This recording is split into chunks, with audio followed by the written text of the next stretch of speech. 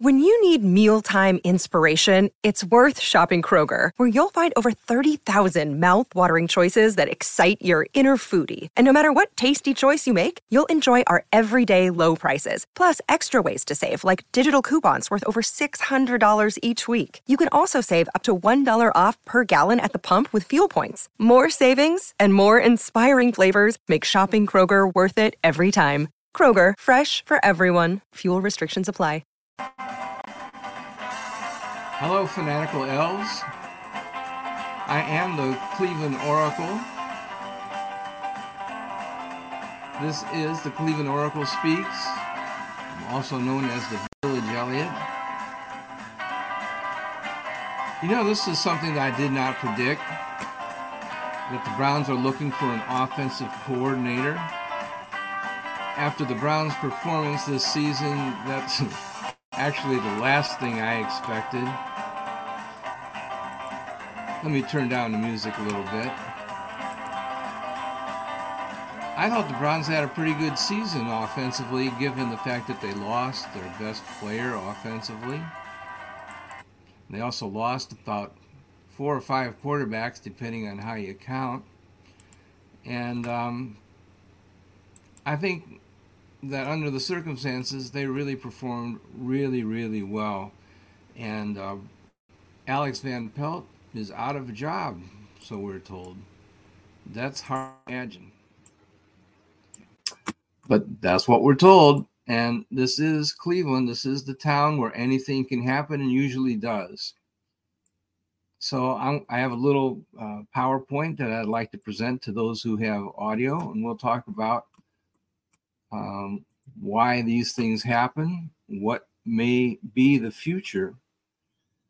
Okay, let me present the share screen window. And let's see, share screen window. Old guys in their computers, I'll tell you what. All right, so you should be able to see my PowerPoint from the beginning.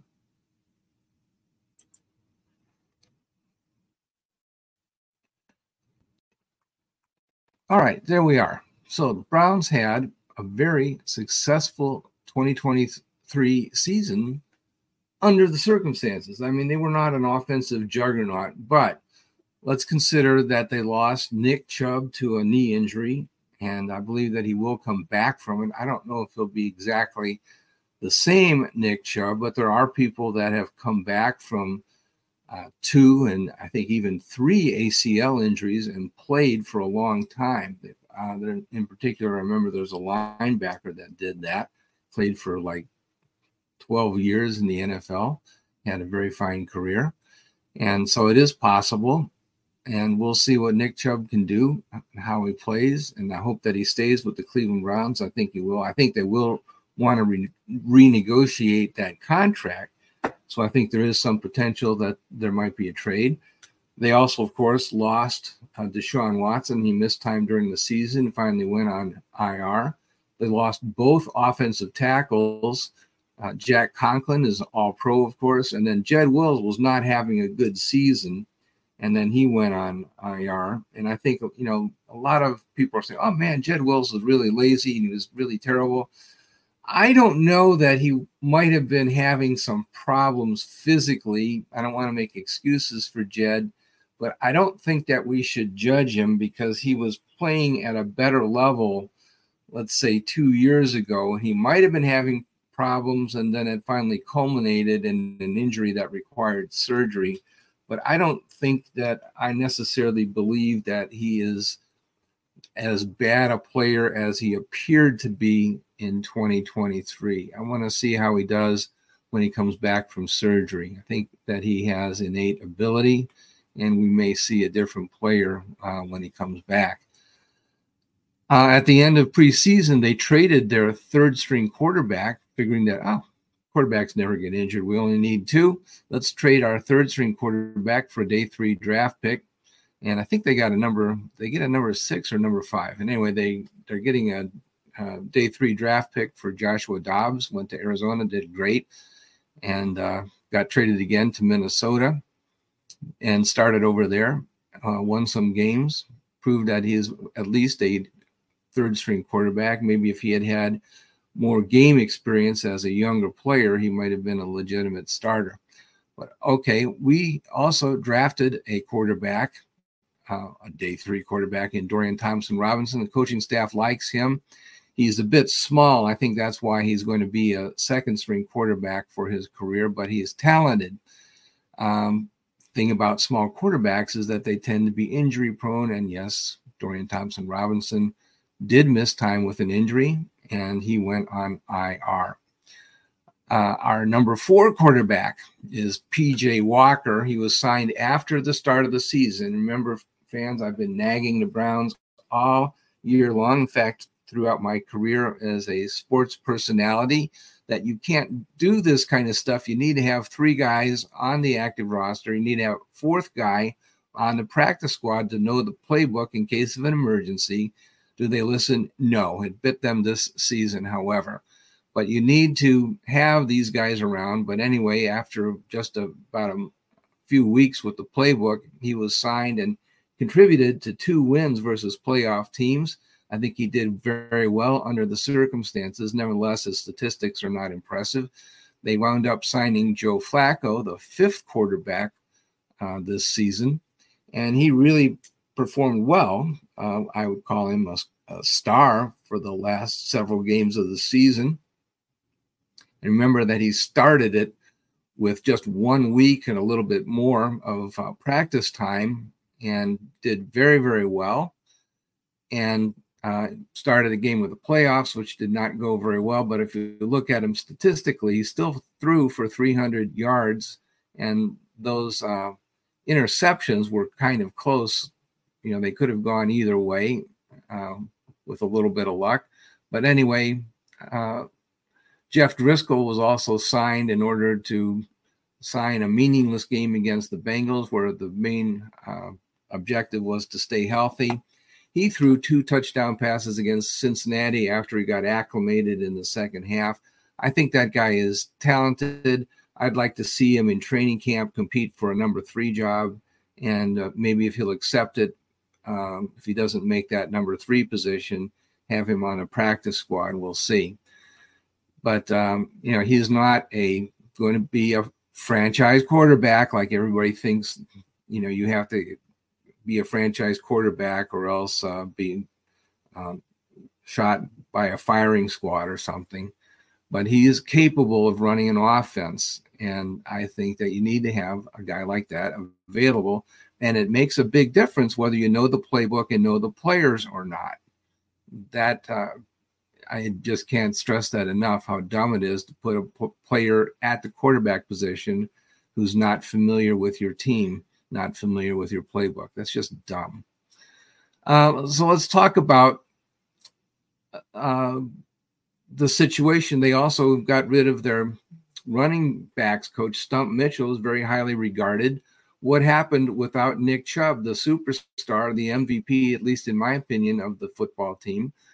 Jerome Ford had over 1,000 yards from scrimmage, 1,132 to be precise. And a lot of that was in pass receptions.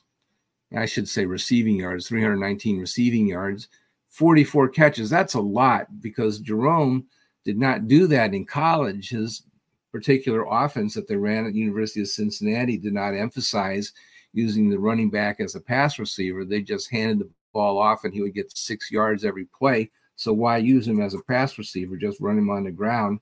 And he was great in college, but in the pros, and especially with the Browns not having really good run blocking from the tackle position, both tackles, remember, are out. We're playing like 3rd, 4th string players at those positions. He really emerged as a dual threat, both as a rushing threat and also as a receiving threat. So Jerome did a really good job. He really improved as the season went on. I was complaining about Jerome Ford early in the season. And also I complained about the running back room, that it can't be just Nick Chubb. that's not a running back room. Just Nick Chubb does not lead the NFL in rushing yards for the team. You need to have 2, 3, 4 guys that can run the ball in order to be the top running team in the NFL, if that's what you want to do. And the Browns really had only one guy, and Jerome Ford at that time, at the beginning of the year, was not a proven commodity. Now he is. Kareem Hunt was signed when Nick went down, and he turned out to be in really good shape and lost a few pounds and was actually performed a lot better than his statistics would show. He was used a lot in short yardage situations, and he was always good for moving forward, getting a tough yard when you needed it. And so he only had 3.0 yards per carry on the ground, but a lot of that was when it was like 3rd and 1 or 4th and 1, and he would usually come through in those situations. So I was pretty pleased with him. And he also, like Ford, could catch the ball and was a very reliable receiver coming out of the backfield. So I liked Kareem Hunt. I think he did a really good job. He does not have a lot of time left on the meter, though. This might have been his last season in the pros. Maybe he'll catch on with another team next year, but he's not an elite runner at this point in his career any longer. Pierre Strong Jr. was obtained from the New England Patriots, and he showed promise. We really liked that 4.6 yards per carry for the Browns, especially under the circumstances, but he was unavailable due to injuries more often than not. Extremely fast young man, very quick. He has good running instincts. We're not real sure about him as a blocker, but tremendous promise. But the number one ability that we like is availability, and we didn't see that from him this season so far. We'd like to see him develop in his 3rd professional year in 2024, but we'll see. Again, I can't overemphasize that the running back doesn't just do it by himself. It's the offensive line that makes the running backs really good. And as the season went on, the offensive line got thinner and thinner, and running the ball became more and more problematic. And that's part of the reason why Joe Flacco had to throw the ball more than 40 times a game, and why it was so important that he could get 300 yards passing every game. They had to do it that way. So why fire the running backs coach? I really don't know. The only thing I can come up with is that they want to maybe perhaps incorporate a different style of running back in the offense, where they're, I think that the statistics show that they were doing really great at having the dual threat running back, or maybe triple threat, who can pass block and who can catch the ball out of the backfield and run the ball. So I think they were doing everything that I wanted to see.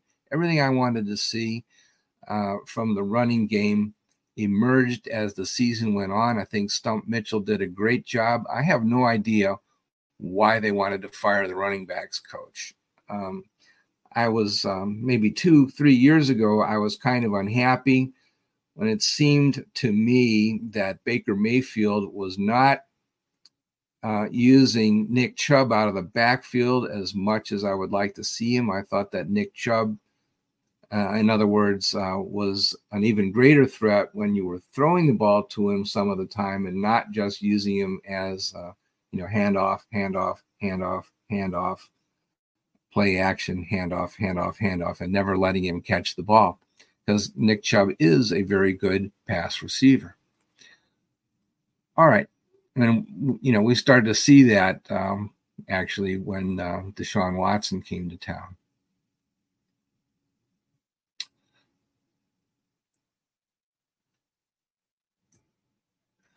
All right, let's take a break for a commercial message from our sponsors. But before we do that, I wanted to show once again, we've seen this before.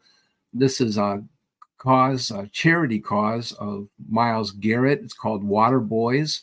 It was started by Chris Long. And Myles Garrett is the NFL team captain. And what they try to do is to bring clean water and sanitation to parts of the world where this is an issue. A lot of people in the world do not have clean water, which we take for granted. Most of us, not everybody in America has clean water, but a lot of us do. I know that I certainly do in Beaver Creek, Ohio, and I'm grateful for it, but not everybody in the world is so fortunate. And Miles says, and I'll just read, around the world, you see it every day, countries in Africa and Asia just don't have the resources to get clean water. They're drinking bacteria-infested, parasite-infected water every day. It's draining their energy. It's killing them. It's not allowing them to live the life we do every day. What really shocked me is what we don't know about the lack of water that's here in the States. There's so many people who are without water, without clean water. And there's Miles. I believe that he's visiting a remote area in Africa and helping to, they help to drill wells and to make sure that they're clean, that they have treatment facilities to make sure that the people are able to obtain clean water, whereas before they were operating with contaminated water sources. So it's a really great thing for Miles. I'll pause for a few seconds here, and many of the platforms that carry the show will have sponsored messages. And I'll thank you to Johnny Cleveland for providing these commercial messages.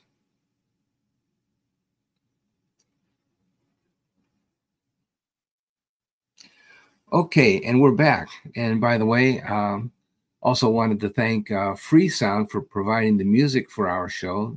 That is a no royalty, or only by voluntary contributions, and they provide the music for our show every time. Very grateful for them. All right, so let's go back to the question. Why does the team need a new offensive coordinator if they made the playoffs when they had like 6 different quarterbacks that they were bringing, training up during the season, and they really didn't give them enough time to get trained properly? They were always one quarterback short. They didn't put quarterbacks on the practice squad when they had the opportunity. I was mad about that the whole season. And, the Jeff Driscoll affair was kind of a joke. They could have had him in October, but I don't know. They wanted to have, some kind of, reserve lineman or running back or something. And they just couldn't find the roster space for a quarterback on a 16-player practice squad, even though quarterback is generally thought to be a relatively important position on the offense. Amazing. But I think you could make the criticism perhaps that the offense as presently constituted is better designed for a pocket passer like Jacoby Brissett or Joe Flacco. They did pretty well with those guys. And maybe they want a different style. Maybe Deshaun Watson wants a different style for a mobile downfield passer like Watson. Don't know if that was Watson's idea, whether it was Jimmy Haslam's idea, or whether Kevin Stefanski came up with that on his own. All sorts of conspiracy theories are welcome at this point in time. Does Kevin have in mind, there could be another possibility as well with all these coaching staffs being fired around the NFL. Maybe Kevin had in mind some specific person or people that might have come available that is, I got to have this guy. This guy is such a brilliant offensive coordinator. He needs to be on our team. Let's go out and get him. And, so that's why that decision to fire the OC may have been made at this time. And I think it's kind of curious, on the other hand, that they would fire certain of the coaches and not others. Or this is the real horrible thought that maybe Bubba is always complaining about, darn that Kevin Stefanski, his play calling is terrible. Every time they have third down and they don't make fourth down, it's because of Kevin Stefanski's terrible play calling. Let's get an offensive coordinator, and Kevin can just sort of stand there and guide the team and let the new offensive coordinator call the plays. Yeah, that's what we ought to do. And remember, we tried that in 2018 where they took away the play calling responsibility from Hugh Jackson, and that's really that's just a circus where the offensive coordinator has more authority than the head coach. Why don't you just make the offensive coordinator the head coach if you're going to give him the authority to call plays and take it away from the head coach? That does not make any sense. That's typical Cleveland Browns, where you have the guys that are underneath the head coach have more authority than the guy on the top. You just cannot have that. That should be obvious. That's the thing that Dee Haslam brought to the Browns, is a stable organization chart where the people at the top actually have the authority. And okay, we did hear some news in that area. This is from Mary Kay Cabot from Cleveland.com and the Plain Dealer. And the Browns are interviewing offensive line coach Andy Dickerson, who was a Browns assistant at two different occasions. 2009, also worked for Freddie Kitchens in 2019, and he might be a candidate to replace Alex Van Pelt. Now, I'm not sure that this is the guy that is going to create that wide open offense that the Browns are looking for, although the Seahawks have had that kind of running offense, or running quarterback offense, I should say, kind of like Deshaun Watson with Russell Wilson. And, so maybe there's some kind of parallel there where they want to have some of those same style plays being called. I don't know. But the other thought I had is that, well, maybe they just wanted to interview Andy just in case they're in the future looking for somebody to replace Bill Callahan if he ever retires. And we hope that he doesn't. Everybody absolutely loves Bill Callahan, and we just want him to coach forever and ever. But anyway, that was just a thought that occurred to me. Otherwise, this interviewing Andy Dickerson doesn't make any sense to me. The Browns need to have a running backs coach. Stump Mitchell, so highly regarded. All the running backs seem to really love him. He got a great year from, great is, people will criticize me for overusing the word great, but let's say he had a good year from a running back with a very injured offensive line. And it was evident that he was making great progress, good progress, acceptable progress during year two. It was evident that he was improving. And it's reasonable to believe that with a better offensive line and with additional growth in his game, that Jerome Ford is going to be even better in 2024. This comes to us from Josina Anderson at NFL Insider and CBS Sports.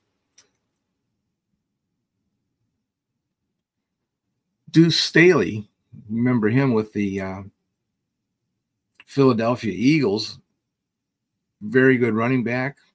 I don't know much about him as a coach, but yeah, he was a really tough player, that's for sure.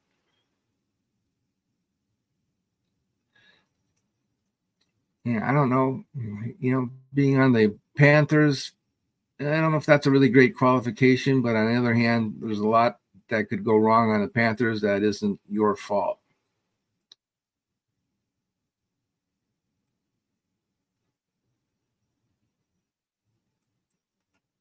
Okay.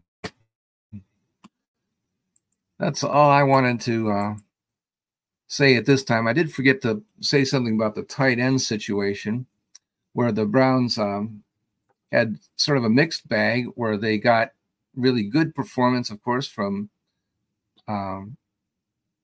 David Njoku, who had a career year, made the Pro Bowl. That was really fantastic. Congratulations to David. The other tight ends did not fare as well. Jordan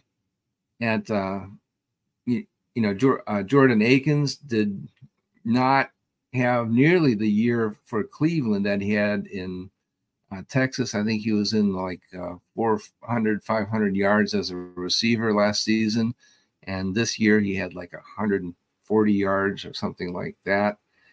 And then also, we just didn't have our second and third tight end get the kind of yards that we wanted to have behind Njoku. Everybody else had fewer yards rather than more yards. So Njoku did better, and the other two tight ends had fewer yards, and that was not so fantastic.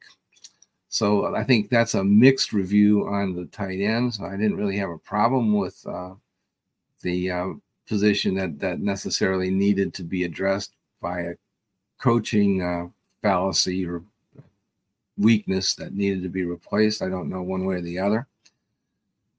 But I did feel more strongly, I guess, about Stump Mitchell being a really good coach. And it really comes as a mystery. I just really want to know whose idea it was that there needed to be a change in the structure of the offensive coaching staff. If it was Kevin Stefanski's idea, well, okay, great. If, on the other hand, there are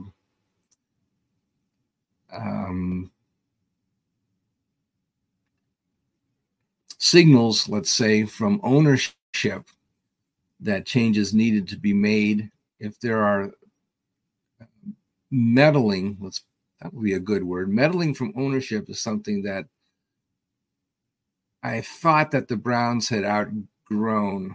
And if that's not true, that could be a problem for the future. That is what the Oracle is trying to focus on and determine for the future. Are we seeing a return to that meddling style of ownership? I don't want to see that. I don't want that to be a part of the Browns' future. I think that would be a very unhappy future for the Browns. I hope I'm wrong about that. But all right, I'm going to sign off for now. All you fanatical elves, have a great day. I'll talk to you again very soon.